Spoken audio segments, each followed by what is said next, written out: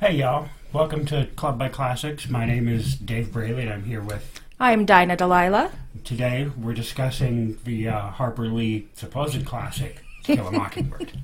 Okay, so this one is a favorite from my childhood. So, Dave, I'm going to let you go first on this one. Okay. So the book was written, let's start with that. I think last time when we did Gatsby, we kind of bounced around before we got to the story. Mm-hmm. So let's start with that. Okay. The book is written published in 1960, which means it's written, 58, 59, somewhere in the late 50s. It's set in 1932 to 1935, Macomb, Alabama, which is actually just what's the word? It's actually Monroeville, Alabama, which is where Harper Lee grew up. Mm-hmm. And the main characters in our story are Scout Finch, who is Harper Lee, sort of, her brother Jeremy, who we call Jem, and their best friend Dill, who actually is the famous author of Breakfast at Tiffany's and In Cold Blood, Truman Capote. Mm-hmm. The story sort of takes place over 3 summers, and there's a couple of main storylines to this. One of them is these kids sort of bothering and then slowly getting to see as human a neighbor across the street who they call Boo Radley, who their father Atticus, who is also a fairly central character, insists upon them calling him by his real name, which is Arthur. And just sort of this development of their relationship with this character who is seen as something of a demon, of a wild dog, someone you can't trust. Mm-hmm. That through basically just the way that life goes, they start to realize that he's really not, and he's just there sort of trying to make friends, but really probably doesn't know how, because, and this is something I think we should discuss, I think Arthur Radley might be autistic. Looking at it from our lens now, he obviously has some sort of developmental disability. Right. Or intellectual disability, from our perspective now. But again, this is set in the 1930s when your choices were you lock the person in your house forever to take care of them, or you send them to an asylum, right, which was essentially a torture chamber. Right, and so his choice, and I think it's by his choice, after he commits a crime but is allowed to get off, is to basically be locked in his house for forever. And the crime he commits, he's a young adult, and he attacks his father. Was it his father? I thought he attacked one of the city judges or something, and him and his friends locked him in an outhouse. There was an issue when he was a teenager with one of the city judges, and his parents tried to control that by keeping him in the house, and then as a young adult, a few years later, he attacks his father. Right. And after that, he's never seen again. Okay. And the other main storyline of this book, at least, and maybe I'm missing others, but I think the other main storyline of this book is the story of Jem and Scout's father, Atticus, taking on a case in which he is defending a black man against rape charges against a white woman. And it's a really intense and really emotionally evocative plot line that can really weigh on you and can really make you hate the book if you're seeing it from a one-dimensional perspective. Absolutely. And I would say that's actually the main theme of the book, is that trial. Yes. While Scout has very little involvement in it because she's 8 years old, right? And in this she's book. The narrator. I forgot to mention she is the narrator. The way that trial colors everything that happens, every experience that she and her brother and their friend have over that summer is really important to the story.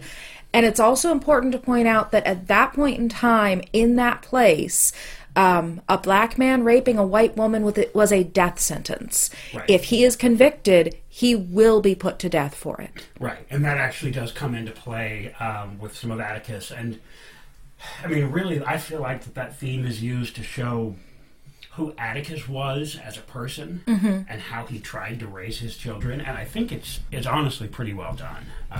I think so too, yeah. And I went into this book, I had never read all of this book. I think having read through it, I had tried several times and just never been able to get through it. I had a hard time getting past the casual racism that was indicative of the South in the 30s. Okay, yeah. Because there are, as I think it's the Finch's aunt, Alexandra, points out 4 classes of people in Macomb. Uh-huh. There's the whites who live in town, most of whom are descendants of old landed gentry, like the Finches are. Mm-hmm. And then there's the country folk who live out in the woods. The Cunninghams is the family that's used as the example, the metaphor for all of the country folk in this. Mm-hmm. And then there's the Yules, who are white trash. They're not just country folk. They are what we would call white trash. In fact, they even get referred to as trash. And they actually live at the dump. Right. At the city dump. Right. And then below them are all of the African-American people in town. Mm-hmm. And of course, since this is set in the 30s, they use 3 different terms for the African-American, for the black population of Macomb, and I won't use any of them. No. I think for the purpose of this show, we will just say N-word. That refers to all of the uses of those words that us being white people do not have the right to use ever. Those words should not pass through our lips. Right, ever. And so as far as what I thought about it, the first 12 or 13 chapters, I was bored. Mm-hmm. It took so long to go anywhere. It was moving so slow. Yeah. And the whole time I'm reading through, and the things that I'm writing that are positive are things that are coming from Atticus Finch. Mm-hmm. Like when he talks about why he's helping the Cunninghams for free, or accepting that what they can pay him is simply like hazelnuts and grapes and the things that they grow. And he's doing it because it's the right thing to do. Yeah. They need the law. They need the help of the law. They need his expertise. And they're his neighbor. So he's just going to help his neighbor. Mm-hmm. So in those first few chapters, what did you think of Scout's description of her father? In those first 3 or 4 chapters, she gives a specific description. Do you remember? I don't remember the specific, word-for-word description. If you have the words, please. Yeah, I actually went ahead and quoted it. She describes her dad as satisfactory. He played with us, read to us, and treated us with courteous detachment, which gives you this impression of a man who is not very interested in his children. Right. And I feel like as the story goes on, you realize that isn't true. Yeah. He was, and they call him Atticus throughout the entire book. Mm-hmm. And there's even a scene with their aunt where their aunt makes it clear that she doesn't like that, but he is fine with it. This is what he wants. Right. This is a very untraditional parent-child relationship. Yes. But as you see throughout the rest of the book, he loves his children deeply, very much. He is a very loving father. Mm-hmm. He's just a father who doesn't know how to express love physically. Right. He's just an extremely intelligent man mm-hmm. who knows the law really well and could tell you any of the finer points of any law that you wanted to debate with him, but he doesn't know how to connect on an emotional level with his children. See, and there's actually a scene with their uncle, their dad's brother, who mm-hmm. does not have children, and he does something that really upsets Scout, and Scout overhears her uncle tell her father mm-hmm. that he could never have children because he doesn't understand them. And that's what makes Atticus such a good father, is he understands children. And you realize that throughout the entire book, he isn't detached from his children. He is treating his children like people. Right. He isn't treating his children like they are tiny little things that need to be beaten into submission, which was mm-hmm. common in the time, or have to be coddled all the time. He was treating them like people. Right. He was listening to what they needed and providing them with all of the basics, mm-hmm. and then providing them with a good education and providing them with love the way you would love another adult. Yeah, that's fair. So it's a very non-traditional relationship, but it's clearly a good, loving relationship. Right. Now, actually, you mentioned their uncle, whose name is Jack. Their uncle's yes. name is Jack. Is he gay? I feel like he might have been queer-coded just because mm-hmm. he's a man in his 40s in the South who's a well-respected professional. I think he's a doctor yeah. and has no interest in being married and having children. Right. I pick up, I don't know, there's some other things, and maybe this is just me projecting, which I think a good novel makes you project in the right ways on its characters. Yeah. I project on Jack as being very gay. Okay. Maybe not open. Maybe I'm probably the only one in the family that knows is Atticus. Because Atticus is probably the only one in the family that would accept him. Well, and this is set in the 30s in rural, Alabama. Yeah. And there's absolutely no way this man is going to be out. No, I mean, I think he lives in, like, either Mobile or Chattanooga or one of the bigger cities in the South, but even then, he wouldn't be out. And it's written from the perspective, again, of an 8-year-old. Right. So an 8-year-old isn't going to have that kind of language, especially in that time and place.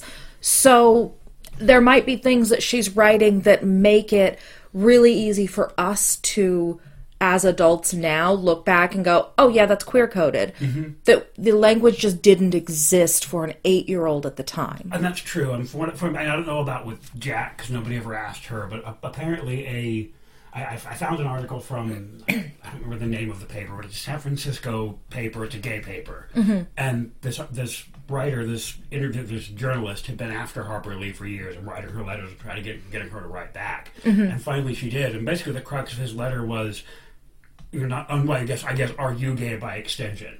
Yeah. But is Scout gay? Is Scout a queer-coded lesbian child? And basically Harper Lee responded with, no, absolutely not. I'm not gay. Scout's not gay. I didn't. If you're reading that, that's you projecting. Basically. Yeah. And not rudely. Like, her response was actually fairly accepting. I can see where that idea would come from, though, because Scout, in a lot of ways, and I think this is one of the things that I always loved about the book, is this is written from the point of view of an 8-year-old girl who doesn't want to be a girl. She doesn't want to be stuck in dresses and doing girly things and playing with dolls. Right. And she even says it in the book that at some point someone calls her a girl and she gets so upset because she doesn't want to be a girl. Mm-hmm. Being a girl is a bad thing. She wants to be able to climb trees and play with her brother. And at one point, her dad buys them guns. She wants to be out there shooting things with her guns. Right. And when her brother, who's a little older, starts to get closer to puberty and doesn't want to hang out with her, and she has to start doing girly things, it's kind of traumatic for her. Yeah. To have to now be a girl and sit with the girls and with the women. Going to a missionary society with her aunt and having to sit there and pretend to be a perfect lady while the ladies are being codedly awful about her father. Oh, yeah. And she doesn't understand any of that conversation. No. And you can tell she doesn't understand what they're saying to her. Right. So, and let me pose this to you as a question, because one of my biggest problems with the novel, until I got to the end actually, was that it just sort of plods along. Yeah. It's very slow and it takes forever to go anywhere. I think that's intentional.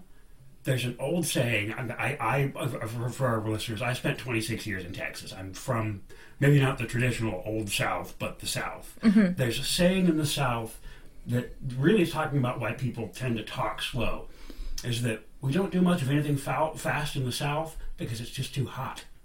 Okay, yeah. And I think that's sort of an intentional thing on Harper Lee's part, is that, it's set in the summers in the South. Yes. Nobody's doing anything too fast. No. Because it's blisteringly hot. In fact, she describes that in that courtroom scene. Mm-hmm. There at the end where it's the first time she's ever seen her father open his shirt and take his tie off. Feels like he's standing there naked. But he's sweating so profusely and has been working so hard all day that he feels the need to stop and open up. So I feel like, did you feel like that was intentional? I think so, and to me it read as maybe not a Southern thing, and I'm not raised in the South, so I wouldn't see it as a Southern thing. To me, again, it goes back to this being the point of view of an 8-year-old. When you're 8 years old, time moves so slowly. When you're 8 years old, all summer feels like it lasts years. Fair. Okay. And as we age, time feels like it moves quicker. And I think that as the book goes along, we go from these slow, lazy summers to things start to happen towards the end of the book when she's starting to get a little bit older. Right. Things start to happen then. Right. That's funny because you mentioned that description of Atticus and I couldn't recall it. I'm flipping through my notes and I actually had that highlighted. Okay. And I had basically the same feelings as you, as, and my take on it was maybe this is a generational thing, But Atticus does not come off favorably from this characterization. He sounds aloof, he sounds uncaring, as if he really doesn't want to be a parent. Yeah. But you're right, the way that he's developed as a character, it's clear that he loves being a parent. He loves his children. They are his world. It's just that he treats them like the little human beings they are. He's not treating them like they're children and talking down to them. Yeah. In fact, he never talks down to them. There's a quote in there, I don't know if I highlighted it, if I can find it, I'll pull it out, but he talks about how he always gives them an honest answer because your children know when you don't give them an honest answer, and that's harder. Yeah. It's easier for the child and really easier for you just to give them as honest an answer as they will understand. And, on that, so there's a scene where Scout has a fight with her cousin. It's right after the trial. Right after Atticus has taken the case. Yeah, it's at Christmas, I think. It is. It's at Christmas. And the cousin calls her father some horrible names, N-word lover, which she says flat out, she doesn't understand what that word means. She understands the tone that's used. Right. And so she punches him and chases him around the yard and beats the shit out of him and gets into trouble for it. So what happens in that is her uncle, the childless one, actually separates them and asks, did she hit him? And she says yes. She's completely honest with him. And he punishes her immediately for it. Right. And later she goes up to her room and she's crying and she's refusing to speak to her uncle who she adores. And he goes in to talk to her and she tells him that she deserved to be punished, but what she's angry about is that he didn't hear her side of it. Yeah. Atticus always hears her side, even when she's wrong. Yeah. And you hear so much in that. So much about how Atticus parents his children is he wants to hear both sides of the story. Right. He doesn't jump to punishment. Right. And that's the point where the uncle then says that he doesn't understand children. Right. And that's such a telling moment that I think we forget about as parents. That sometimes our children just want to be heard. Yes, that's fair. Even when there is a punishment that needs to happen, even when there is discipline that needs to be done, sometimes the child just wants to be heard. Yes. Before the timeouts and this time period, the spankings. They just want to be heard first. Yeah, they want you to hear their side of the story. And I think a lot of that with Atticus comes back to the way that actually multiple adults in the story describe Atticus as being the same man at home as he is in town. He's just a fair-minded, level-headed man. Well, and in that same scene, after she and her uncle talk, and she overhears her uncle and father talking, her uncle and father are downstairs and start talking about the trial. Yes. And Atticus starts talking about why he has to do this, why he has to take this case, why this is important to him. And the whole time, Scout is hiding on the stairs. Right. And at this point in the story, she's under the impression that the grown-ups don't know she's listening. Right. And she's starting to understand why her dad is doing what he has to do. And then her dad tells her to go upstairs. Yeah, I love that. And she says that later on in life, she realized that her father was aware she was there the whole time, and everything he said, he was saying for her benefit. Yeah. He wanted her to understand, but knew that if he just said it, his kids wouldn't hear it. Right. But if he said it to an adult while she's just listening in when she's not supposed to, she's paying attention to it. And that shows a depth of understanding in that character. And it tells you so much about him as a person and his understanding of humans, his understanding of people and how to communicate with people. Right. Oh, and I love the way that he communicates. I think my favorite scene in the whole book is when he's got Mayla Ewell on the witness stand. And he starts out by just asking her questions and just sort of softening her up before he then just turns that lawyer thing on her. And then, wait a minute, this is what happened? Are you certain that's what happened? And just starts going at her, and then you watch both the not victim, the complainant, and her story fall apart within about 3 seconds. And the way he did it is just masterful. Yeah, yeah. And he's got some masterful lines that I think, for being written in 1960, are a little ahead of their time, especially for being said by somebody who's a white man in the 30s in the South. There's a scene at the end, after the trial, when he's talking about, when Atticus is talking about how wrong it is to treat black people the way that white people in the South, he's talking specifically about Macomb, but it's a metaphor for the South and really for the country, that how wrong it is, and how that, eventually, the way he says it is, we're going to pay the bill for it, and I hope it's not in your children's time. Yeah. And what that struck in me was actually a line from Dr. King. What's interesting is the book was written 8 years before Dr. King said this. Okay. In the I Have a Dream speech, which most people know of that as the last little bit, that I have a dream that someday my children will sit and be judged by the content of their character and the color of their skin. Right.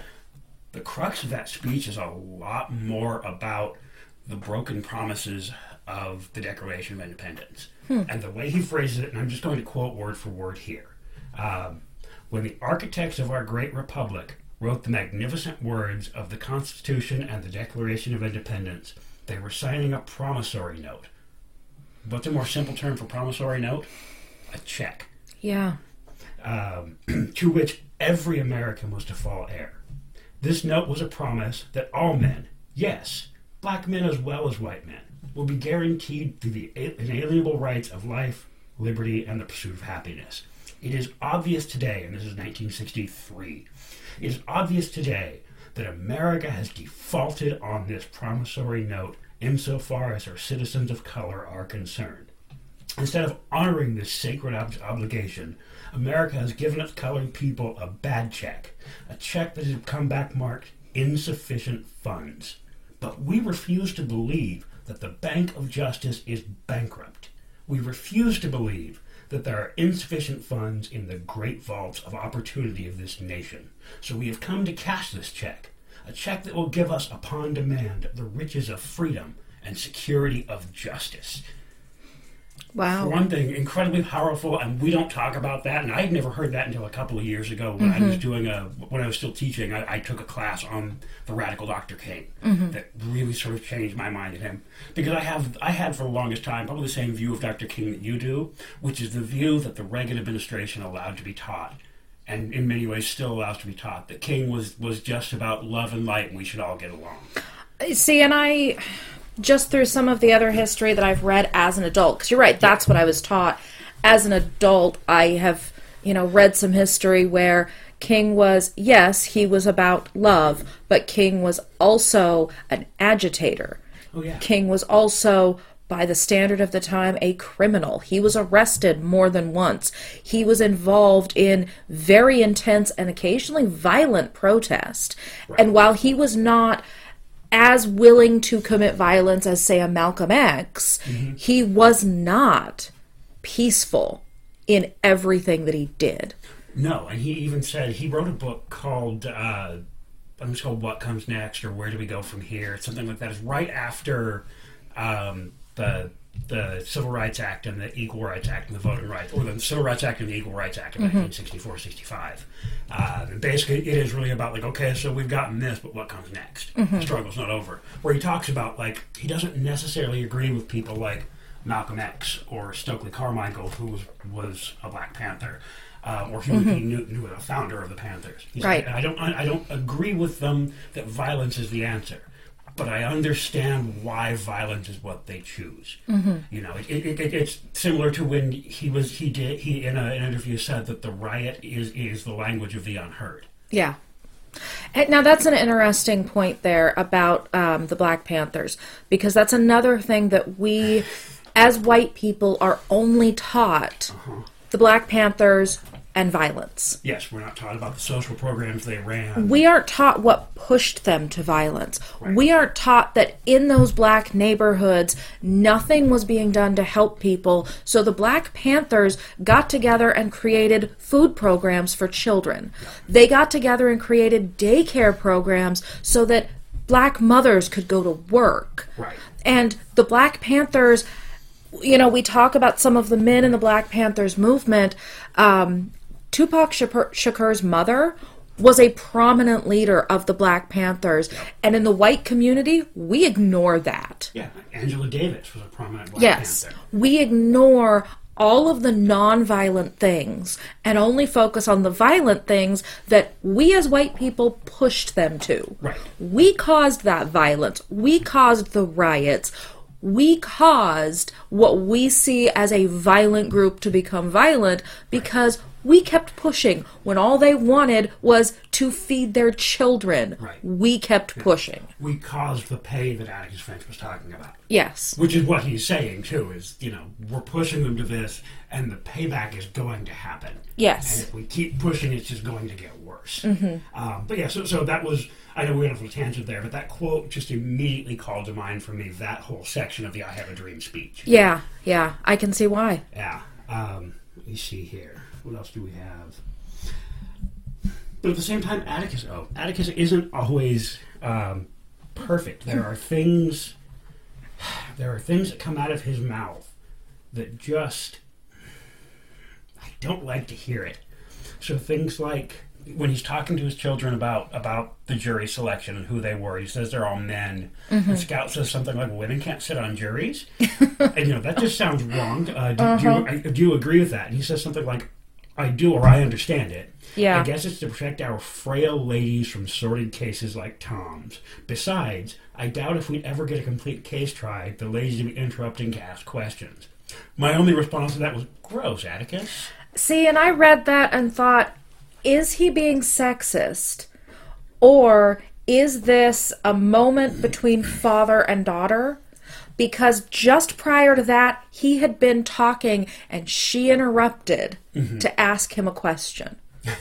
Okay. Is this a moment between father and daughter that we don't quite get from outside? And when he says we have to protect them because they're frail, is that meant in a serious way? Because he's never treated his daughter like she's frail. That's fair. I don't know. I don't know. Maybe he's teaching an object lesson, and I missed the point. See, and again, I again read this from the perspective of someone who was an 8-year-old girl in a very misogynistic upbringing that really did, in a lot of ways, enforce that stereotype of women being frail. And at the same time, I got some messages at home that were like, yes, honey, girls are frail. Don't ever use the word sissy again. Which is interesting because the person you got messages like that, well, not that person, but the person who was teaching you those messages, Atticus Finch, is one of his favorite characters. Yeah. And I got a lot of contradictory messages about womanhood as a child. And I think...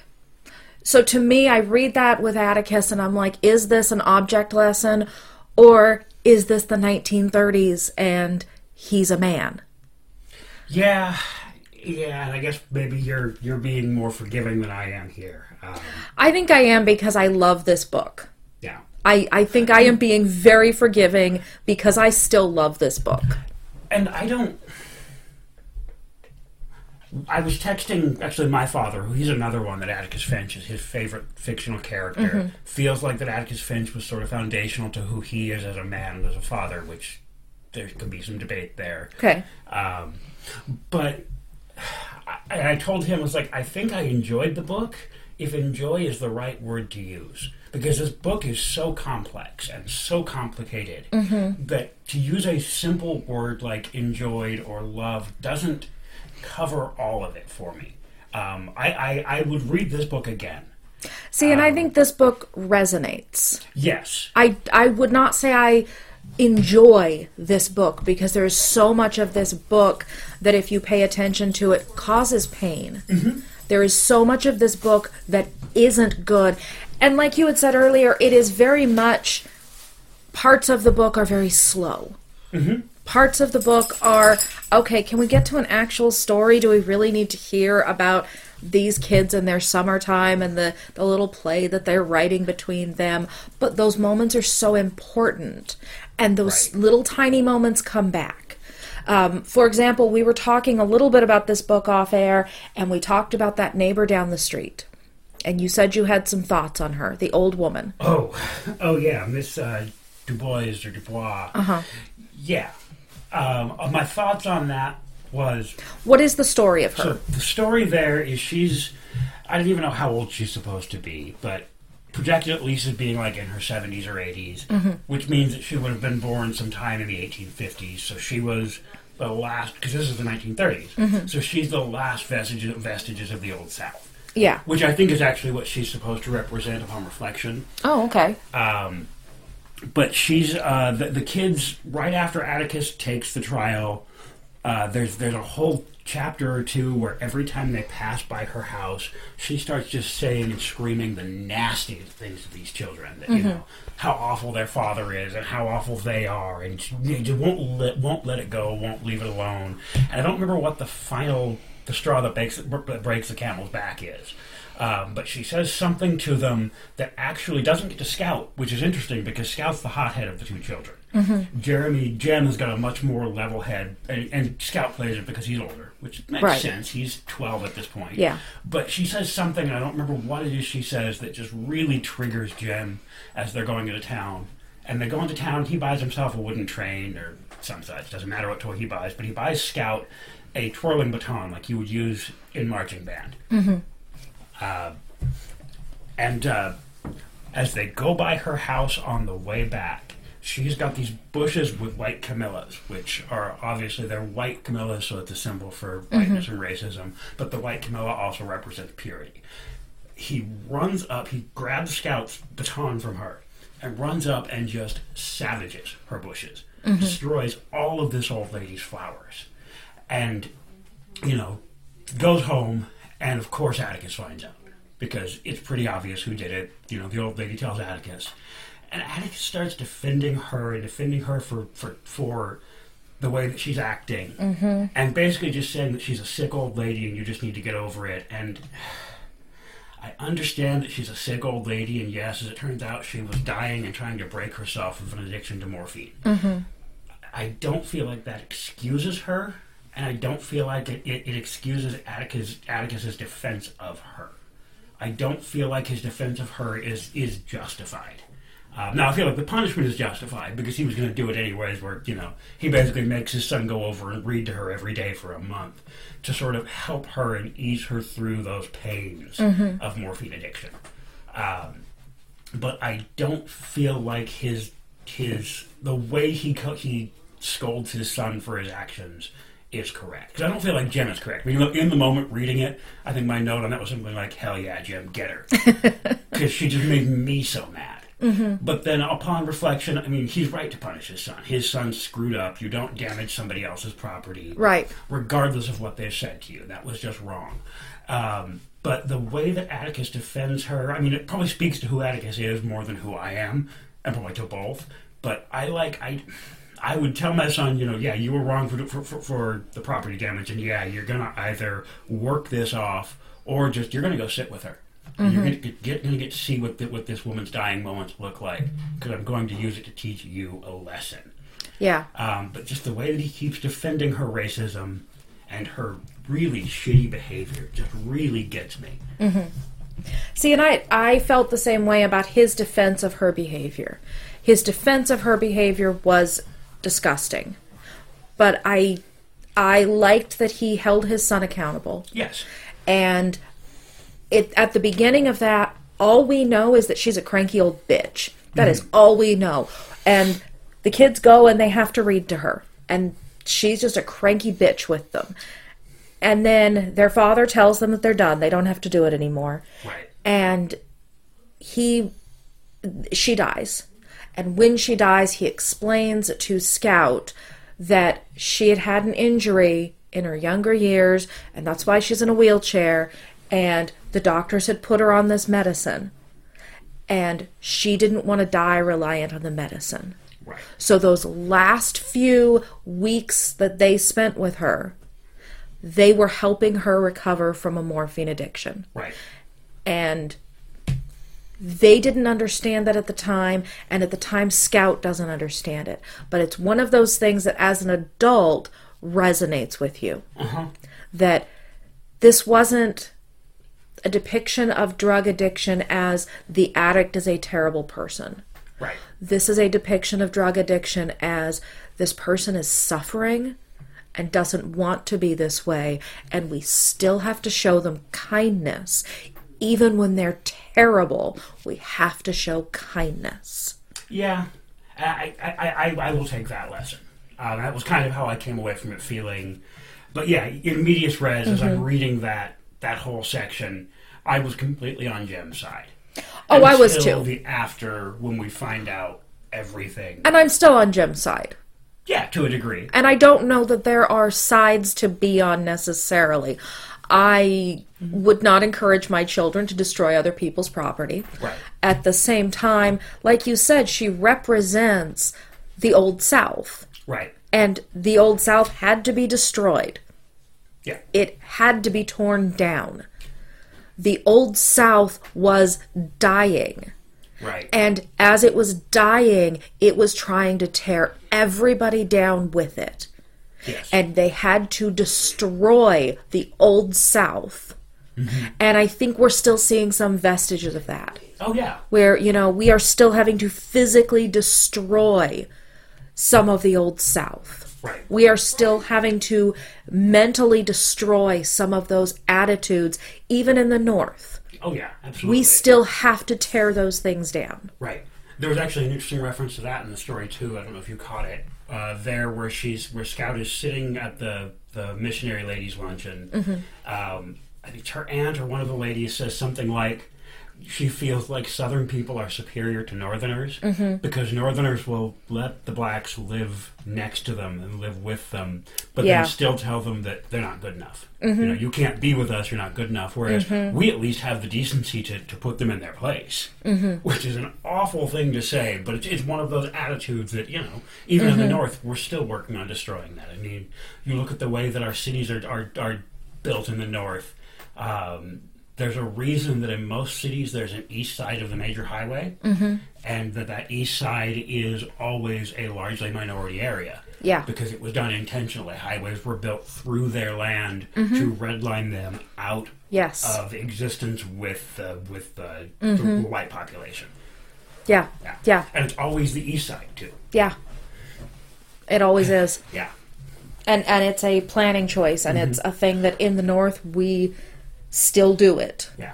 But to where I think this whole tangent started, I will agree with you. I don't think enjoy or love is correct. I think resonate is the right word to use. This book has resonated with me since I finished it. I'm not much of a smoker, or of cigarettes anyways. I'm not much of a smoker. I smoke every now and then. I've been smoking a bit more recently because of just stress. But when I finished this book last night, after that last scene where she walks Arthur Radley home, I had to go for a long walk and smoke a couple of cigarettes and just sort of unwind and begin unpacking some of the things in this book, because I realized immediately that there was so much to unpack, including what I think is the dual reference of the title. Because they make the obvious reference at the end that one of the Mockingbirds is Boo Radley. That it will be a sin to let him take the fall, which we haven't talked about that yet. No, we'll get to that, yeah. But for what he had done, it would be a sin to let him take the fall, because Boo Radley had never hurt anybody. The other Mockingbird is Tom. Yeah. He didn't hurt anybody. He did nothing wrong. And it was a sin to kill that Mockingbird, which is something we'll probably get to, too, because we haven't really talked about. No, we haven't talked about how the trial went. I do want to talk, before we get more into the trial, about the scene the night before the trial starts. Oh, I love that scene. So, their father, Tom has been moved to the county jail, which is adjacent to the courthouse, because the trial is starting the next day. Right. So instead of being kept in a very safe location with the sheriff's men, and the sheriff is a friend of Atticus and very much respects him and is going to protect Tom, he is then moved to the jail right next to the courthouse, where there's less protection for him. And Atticus decides that he's going to go and sit overnight in front of the jail, because he fully expects that someone will try to harm his client. He goes alone to sit at night in front of that jail. And we see something there of him that is, I don't want to say heroic, but is brave at least. And I would like to add to that, not just alone, unarmed. Yes. All he has with him is his newspaper. Yes, because in this book, he never carries a gun. Right, because as he says, a gun is an invitation for someone to shoot you. Yes. So he never has a gun. Yeah. And he sits there alone at night. Mm-hmm. And his children don't know what he's doing, so they follow him. They sneak out of the house, they follow him in the middle of the night, they see their dad, and they're going to go say hi, and a bunch of cars pull up, and they sit and watch from a distance for a second, and they don't recognize any of the men talking to their father, and it's a whole mob, because it's 2 or 3 cars full of men that show up. And Scout decides that she's going to go over and say hello. Yeah. And her brother tries to hold her back and can't. Mm-hmm. Her brother clearly understands what's going on because in the descriptions, her brother seems scared. Right.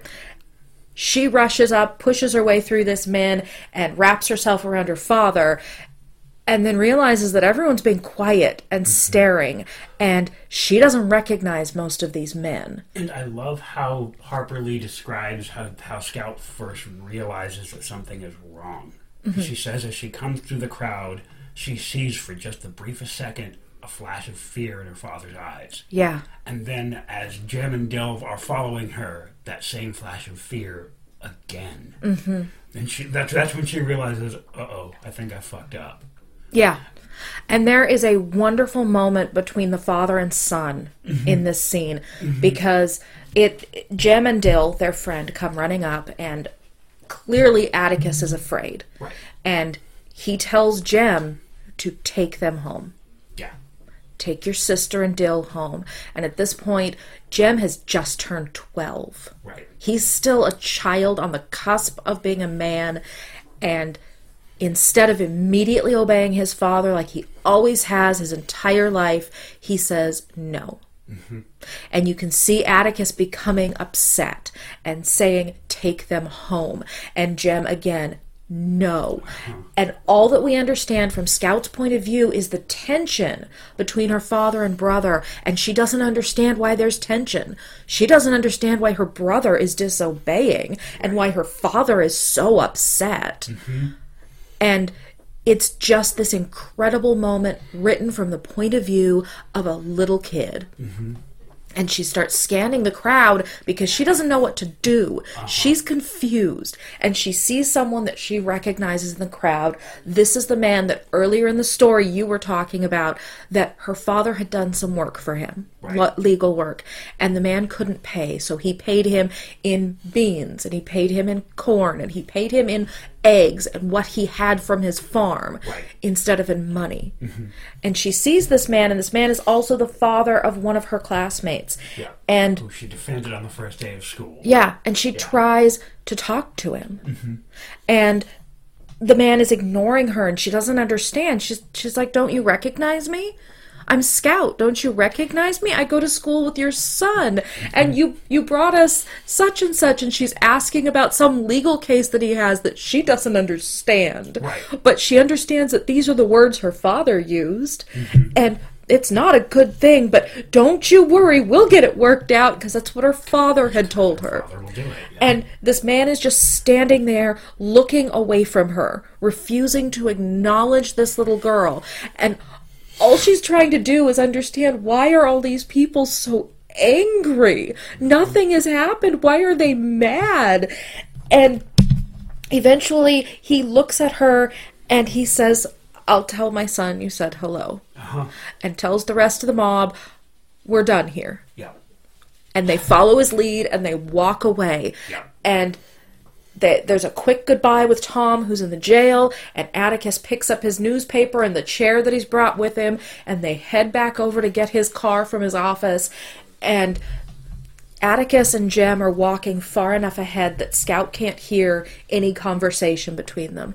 And she thinks that Atticus is probably telling him off. Right. She thinks that he's now in trouble because he disobeyed. He snuck out and he said no when Dad said to go home.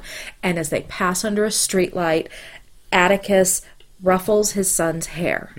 And she describes it as his one gesture of affection. Yep. And she doesn't know why her dad isn't angry, but she knows he's not. And there's never a moment in that where they have a conversation later and resolve this, which is what you would want from an adult book. You know, we have this conversation, we resolve this, we explain this to this child.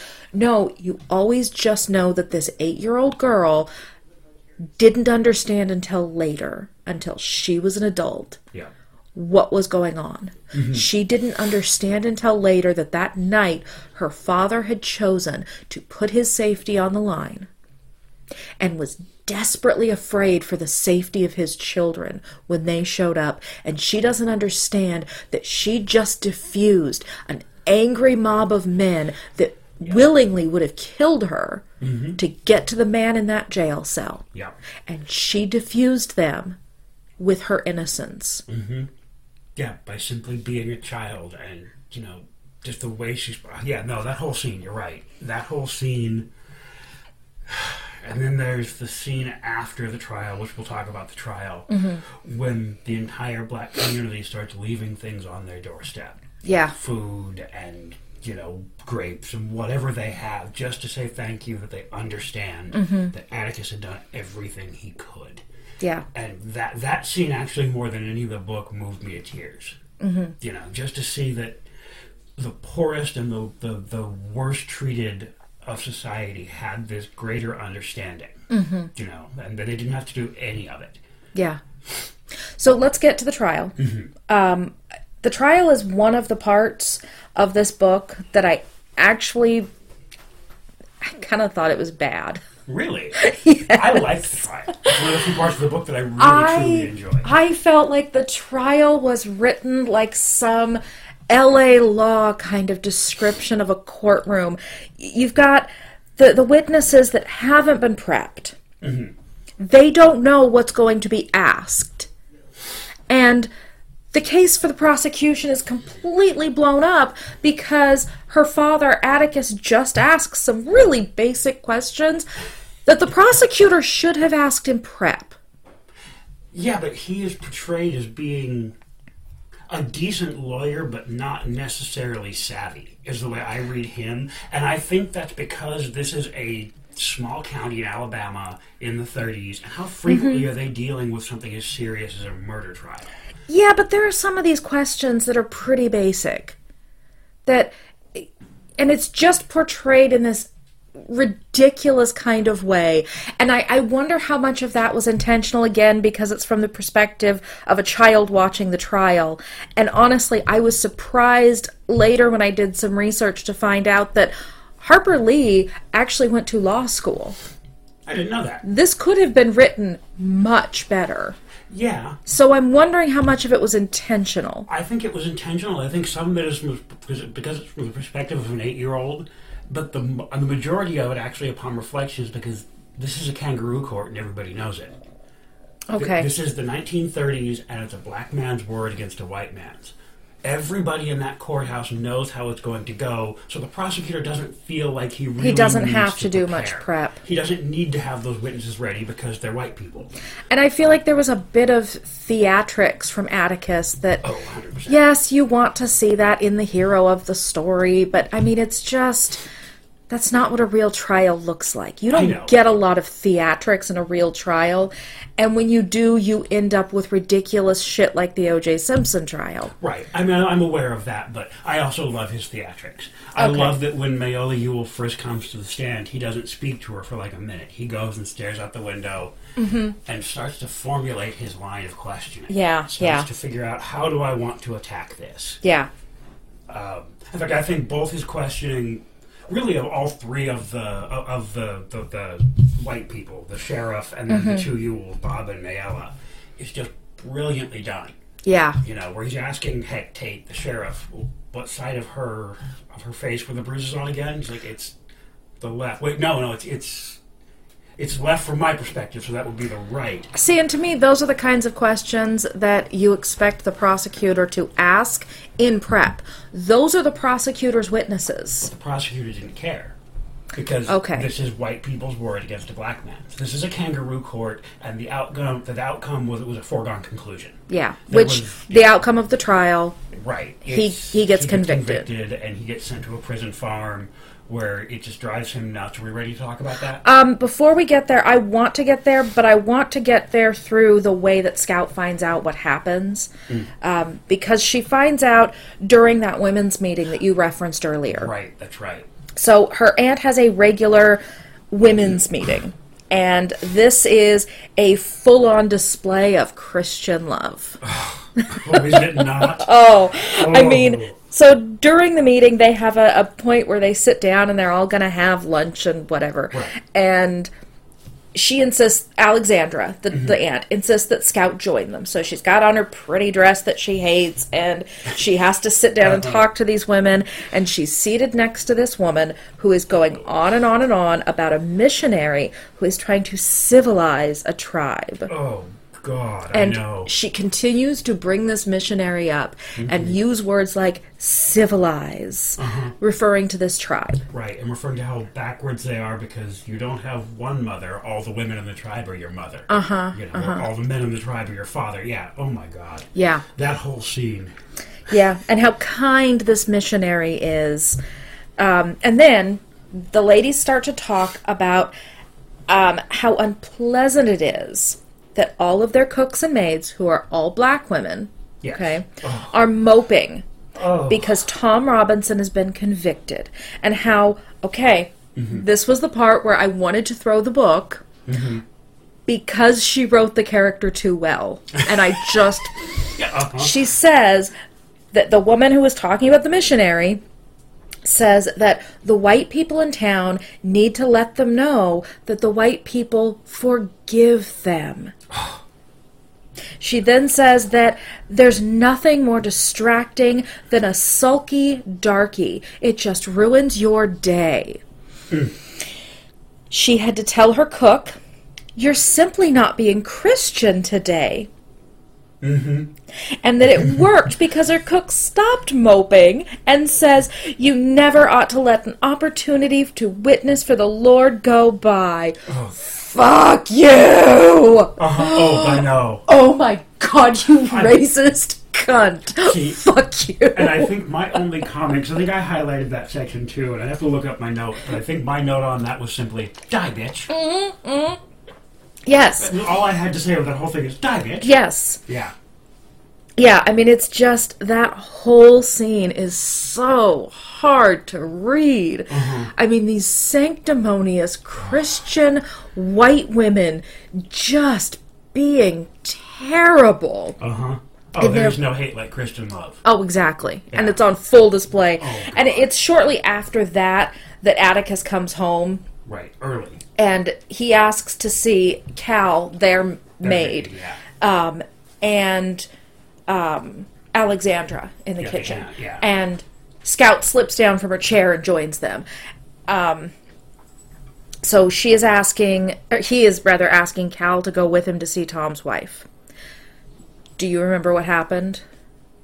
When they went to see Tom's wife? Why they're going to see Tom's wife? Oh, yes, because Tom had been taken to a prison camp upstate, which sounds like it was probably a labor camp. These were pretty common in the South, really through the 50s, where basically prisoners were almost always black because most Southern laws were written to put black people in jail because of that loophole in the 13th Amendment. Basically, Tom decides that he doesn't, at least the way it's portrayed, is he decides that he just cannot wait for Atticus to appeal. He cannot be imprisoned because he's not guilty, and he runs for it. And then this is the way it's portrayed by the prison guards, so take that with an entire shaker of salt. And he's shot in the back as he's climbing over the fence. 17 times. And we had learned earlier in the story that he's missing one arm. Yeah, he's got one. And according to the guards who shot him, if he had had use of both arms, he would have made it out of the camp. Yeah.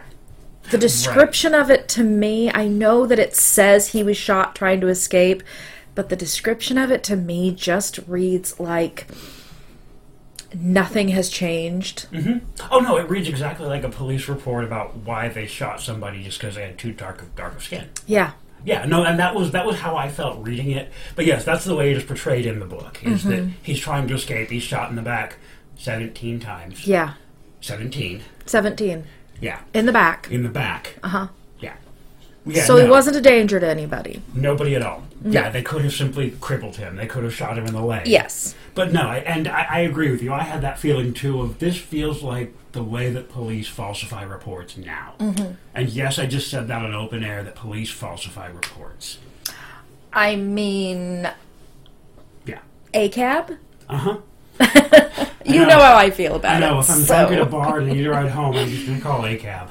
Uh-huh, absolutely. Every time, yeah. Have you heard that song? And tell them that you live at 1312? Exactly. Yeah. Yeah. Uh-huh. Yeah. Yeah, so, okay, after this happens, now, when Tom is convicted, Mr. Ewell, who is the one who accused Tom of raping his daughter, right. Mr. Ewell expects that he's going to be a hero in the town. Right. Instead, people hate him. Right. They've always hated him. Yeah, They now they hate him still more hate him. because Atticus ripped him apart on the stand. And they know that he lied. Yeah. And even though the white people in the town don't like the idea of a black man with a white woman, which he wasn't, they don't like the idea of a poor white man accusing people of things. And they already don't like Mr. Ewell. He's already white trash. Yeah. He already lives at the town dump. He is literal trash. They don't like him. Yeah. And now he's done something despicable that even if they don't like the black people in town, they don't like him even more. Right. So instead of feeling like a hero, he's being treated like shit. Yeah. He responds to this by sending Atticus threatening letters. Mm-hmm. When his face. Tom's wife is given a job by a white man in town who used to employ Tom, he follows her to work, he threatens her, and it gets bad enough that her employer has to come out with a gun and tell him, if you come near her again, I will kill you. Right. And he invokes, and that was interesting, I had to look this up, he invokes there the ladies' law.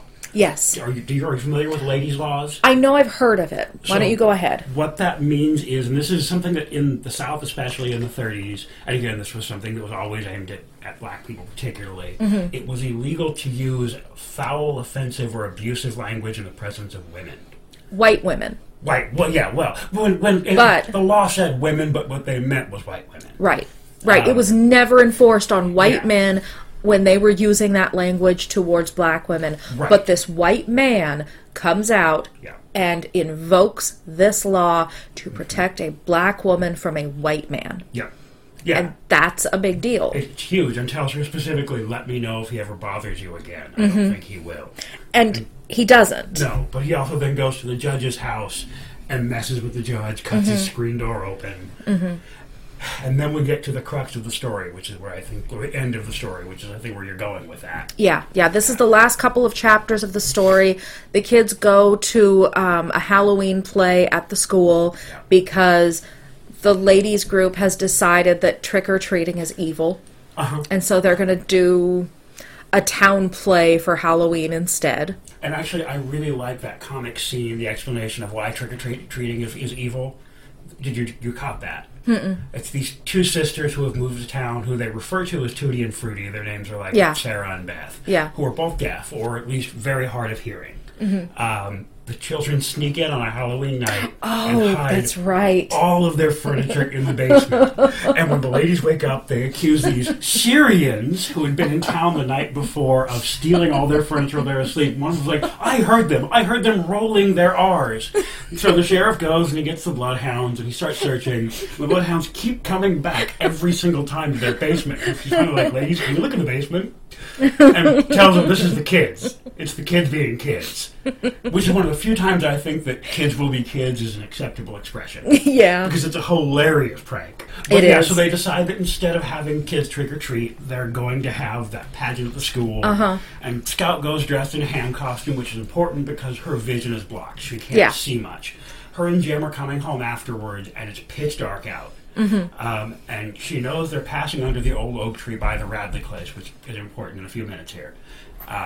Because she can feel the change in the temperature of the ground. And the whole time from the school to that point, every time they stop walking, they're hearing footsteps, and when they stop walking, the footsteps stop. Right. And they feel like they're being followed. Yeah. But they can't see anybody. Right, because it's too dark. And then they get under that oak tree that is directly behind the Radley property. Yeah. And the footsteps don't stop. Right. They get grabbed while they're trying to run. And Jim just sort of disappears from Scout's vision and from any of this scene. And she starts running and gets grabbed, is being pulled from behind, and then suddenly she feels the person that has grabbed her fall backwards. And she feels like she's going to fall, but something or someone breaks her free. And then she just hears a wheezing, hard cough and somebody stumbling backwards. And when she's finally able to gain her senses, she goes looking for her brother, because of course you would. Yeah. Because she's heard her brother scream at this point. The last thing she hears from her brother is a loud, sharp scream like he's been hurt. And as she comes to her senses and gets down to the street, she sees a large figure carrying what looks like the body of a young boy running towards her house. And of course, her first thought is, who's got Jim? Yeah. So she goes running after and gets home. And at that point, as she's basically running into the house, comes up to her aunt, and she hears her father from outside. Okay, where's Scout? Oh my God, where is Scout? Because Jim has been brought in and is laid in bed at this point. The doctor is being called for. And, at that point, Scout's here, I've got Scout. The doctor gets there, and the whole time she's asking, is he dead, doctor? And the doctor, I love the way the doctor handles it. No, he's not dead, I promise you he's not dead. No, he's quite alive. And then finally, like, you want to go in and see him? Fine. So she goes in to see her brother, who is quite alive. Before she goes in to see him, there's a moment between her and her aunt that really spoke volumes to me. Go ahead. This entire time her aunt has been living with them, her aunt is trying to turn her into a lady. Right. She's making her dress nicely. She won't let her wear overalls. She wants her to go to the ladies' meetings. Right. All Scout wants to do is be a boy and climb trees. Right. And her aunt helps her out of the costume, which has been crushed around her, and kind of cut her up a little bit because some of it's made out of metal. Right. She helps her out of the costume, helps her get dressed, and she says she doesn't say anything to her aunt in that moment, but it occurs to her that her aunt put her in her overalls, not her dress. Yeah, her aunt said, let me get you something to wear, and comes back with her overalls. The overalls that she is constantly trying to get Scout to take off and get rid of. Right. In that moment of fear and desperation and they don't know what's happened, she immediately gets the most comforting item of clothing. And in that moment, you stop seeing her aunt as a bad guy. Because she's kind of been a low-level bad guy throughout all of this. Right. She's trying to change Scout. Right. In that moment, she is only interested in comforting this child. She's very concerned. And you can see from the perspective of an adult, this wasn't an antagonist. This was someone trying to raise a child, trying to be a mother to a child, trying to teach this girl how to be a girl because she has never been exposed to being a girl. Right. And to a child, this comes across as the bad guy. Right. But when it comes right down to it, she gets her most comforting item of clothing. She doesn't insist on a dress. Yeah. Because she genuinely cares for this child. To me, that scene was important, and it's only like 2 sentences. And it was like, oh, that's really important.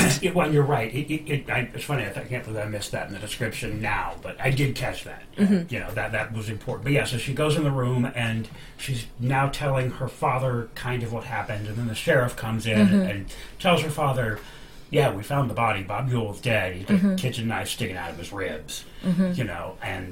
And starts getting Scout's story. And this whole time, the large figure that carried Jim in is just standing in the corner in the dark. Just standing there, not saying anything, not moving. And Scout doesn't really know who it is. She hasn't really figured it out yet. And then after a few minutes of just watching him and watching how he is as she's telling her story, she stops and goes, Hi, Mr. Arthur. She realizes that it's Boo Radley, who has several times throughout the story been there for the children when they needed him. He has been leaving them little presents, little sticks of gum, and little toys. When Jim is being a shitty little 11-year-old, 10-year-old at this point, and tries to sneak up to their place and loses his pants trying to get away from Arthur's brother, who's shooting at them to warn them off. When Jem comes back to get his pants, he finds them not only neatly mended or neatly folded, laying on top of the barbed wire fence, but stitched as if it had been done by somebody with an inexperienced hand. Yeah. And then later, when their neighbor's house is burning down and they're worried theirs might catch fire and they're being made to stand out in the cold and shivering, Scout doesn't even realize it until later when they come in. Their father's like, "Where'd you get that blanket?" And she's like, "Blanket? What blanket?" Yeah, she has a blanket wrapped around her, and they had been standing on the street directly in front of the Radley house, and Arthur's brother, who they know, had been over helping with the fire. Right, so we know it wasn't Nathan Radley. It had to have been Arthur. It had to have been Boo. And so she takes that character who has been this sort of devil in the, he's the monster in the closet. He's the ghost. Yeah. And in fact, that was actually one of the things in there. There's a line in there that says there's many ways to turn people into a ghost. And I was wondering at that, are they hinting that Arthur Radley was lobotomized? They might have been, but the way that he responds after this is not a 1930s lobotomy patient. No, he's far too cognizant. He's far too with it. Yes, but that was my first thought with that. But anyways, so she tells her story of what happened, and at this point, the doctor comes back in and says, "Look, this boy needs to rest. Everybody out of this room." So they adjourn to the back porch, and there's what I think is a really sweet scene there, where she's walking with Arthur, and she walks him to a rocking chair that is intentionally in the darkest part of the patio, because she knows that he's light sensitive, because he's been inside for basically his whole life. He doesn't like light because it hurts. Yeah. So she guides him to the darkest part of the patio so he can sit and be part of this and just listen. And I actually really love the exchange there between Heck Tate and Atticus Finch. Because Atticus is convinced that, but basically by Scout's story, because Scout thinks that when what turns out to be Bob Ewell falls over and gets stabbed, that it was Jem that pulled him down. Yeah. He got up injured and pulled this man off of his sister. And so Atticus is also, of course, convinced of this. And keeps telling the sheriff, "No, my boy is going to face the music." And he believes that he stabbed Mr. Ewell in self-defense.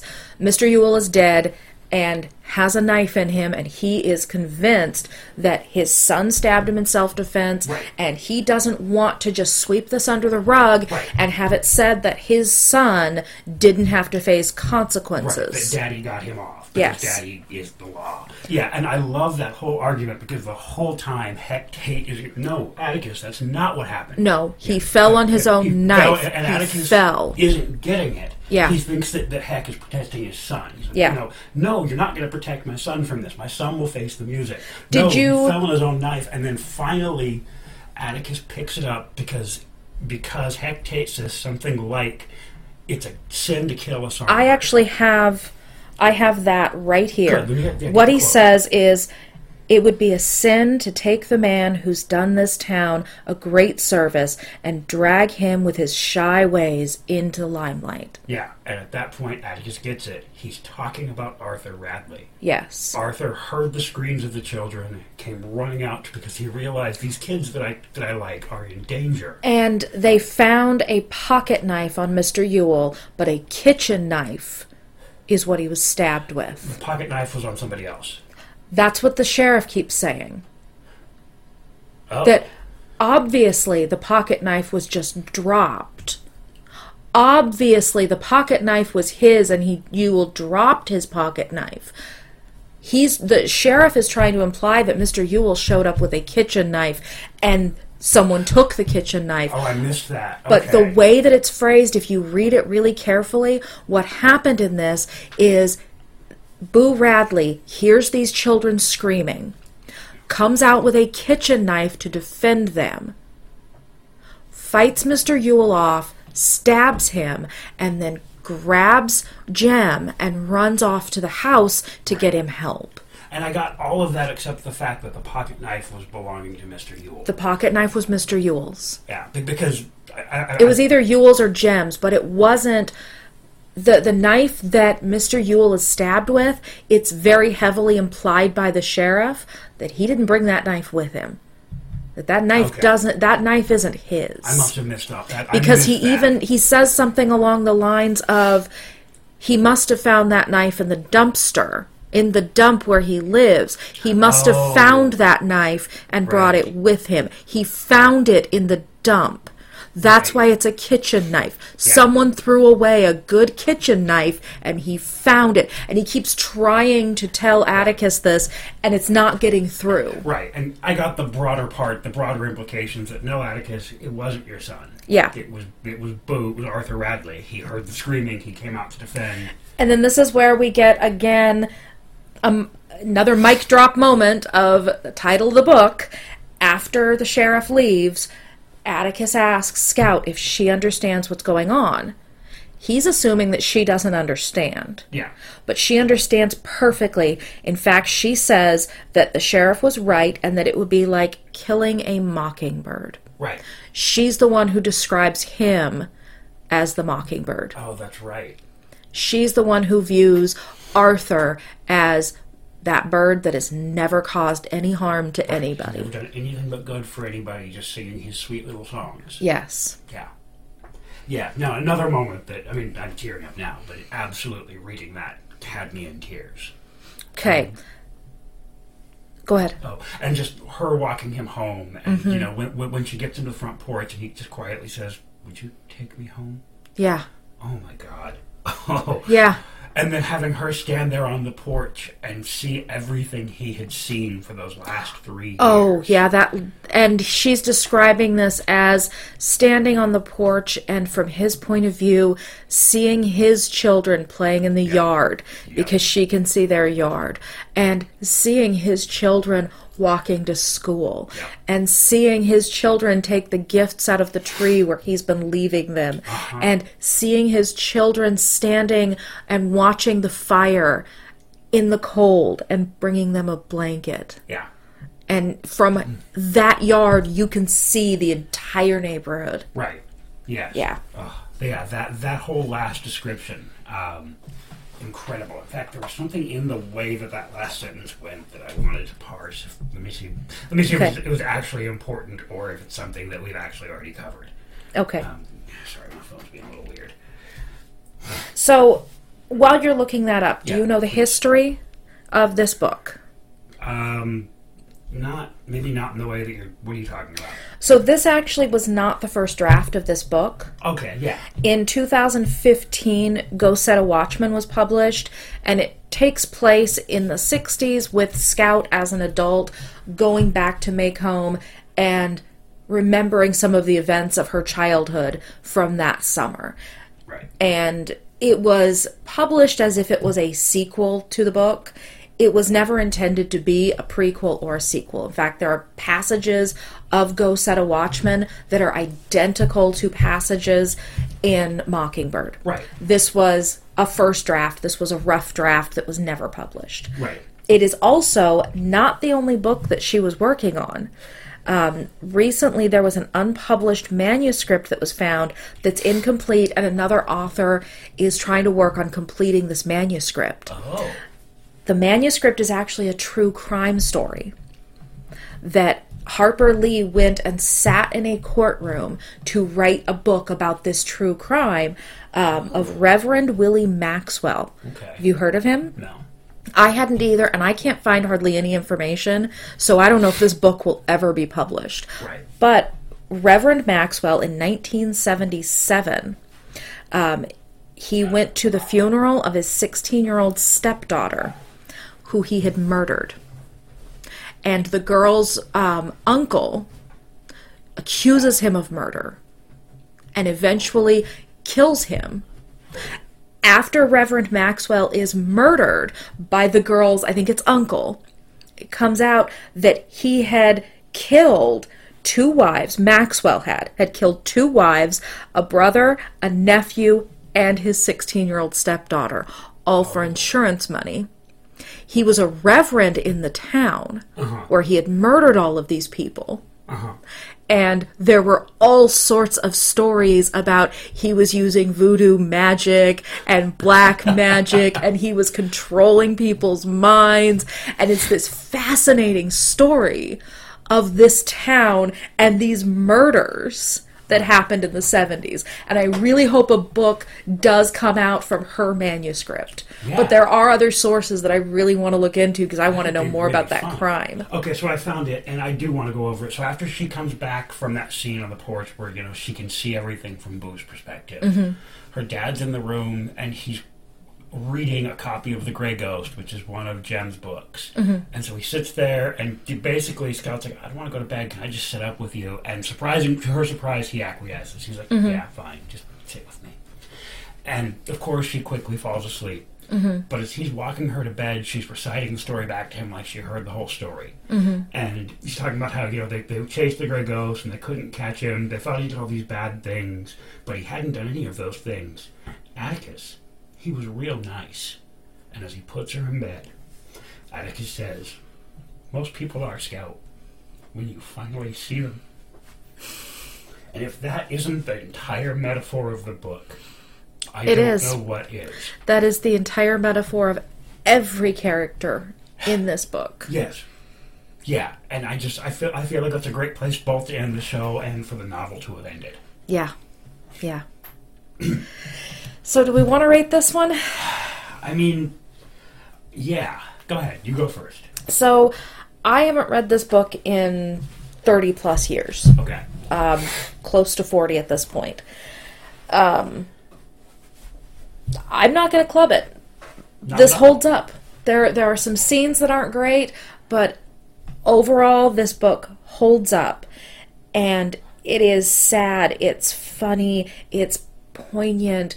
It is a book that still resonates this many years later. And I think had I quit, because there's a point where I texted you that, hey, I'm struggling with this, and you were like, well, you can just Sparks Notes this.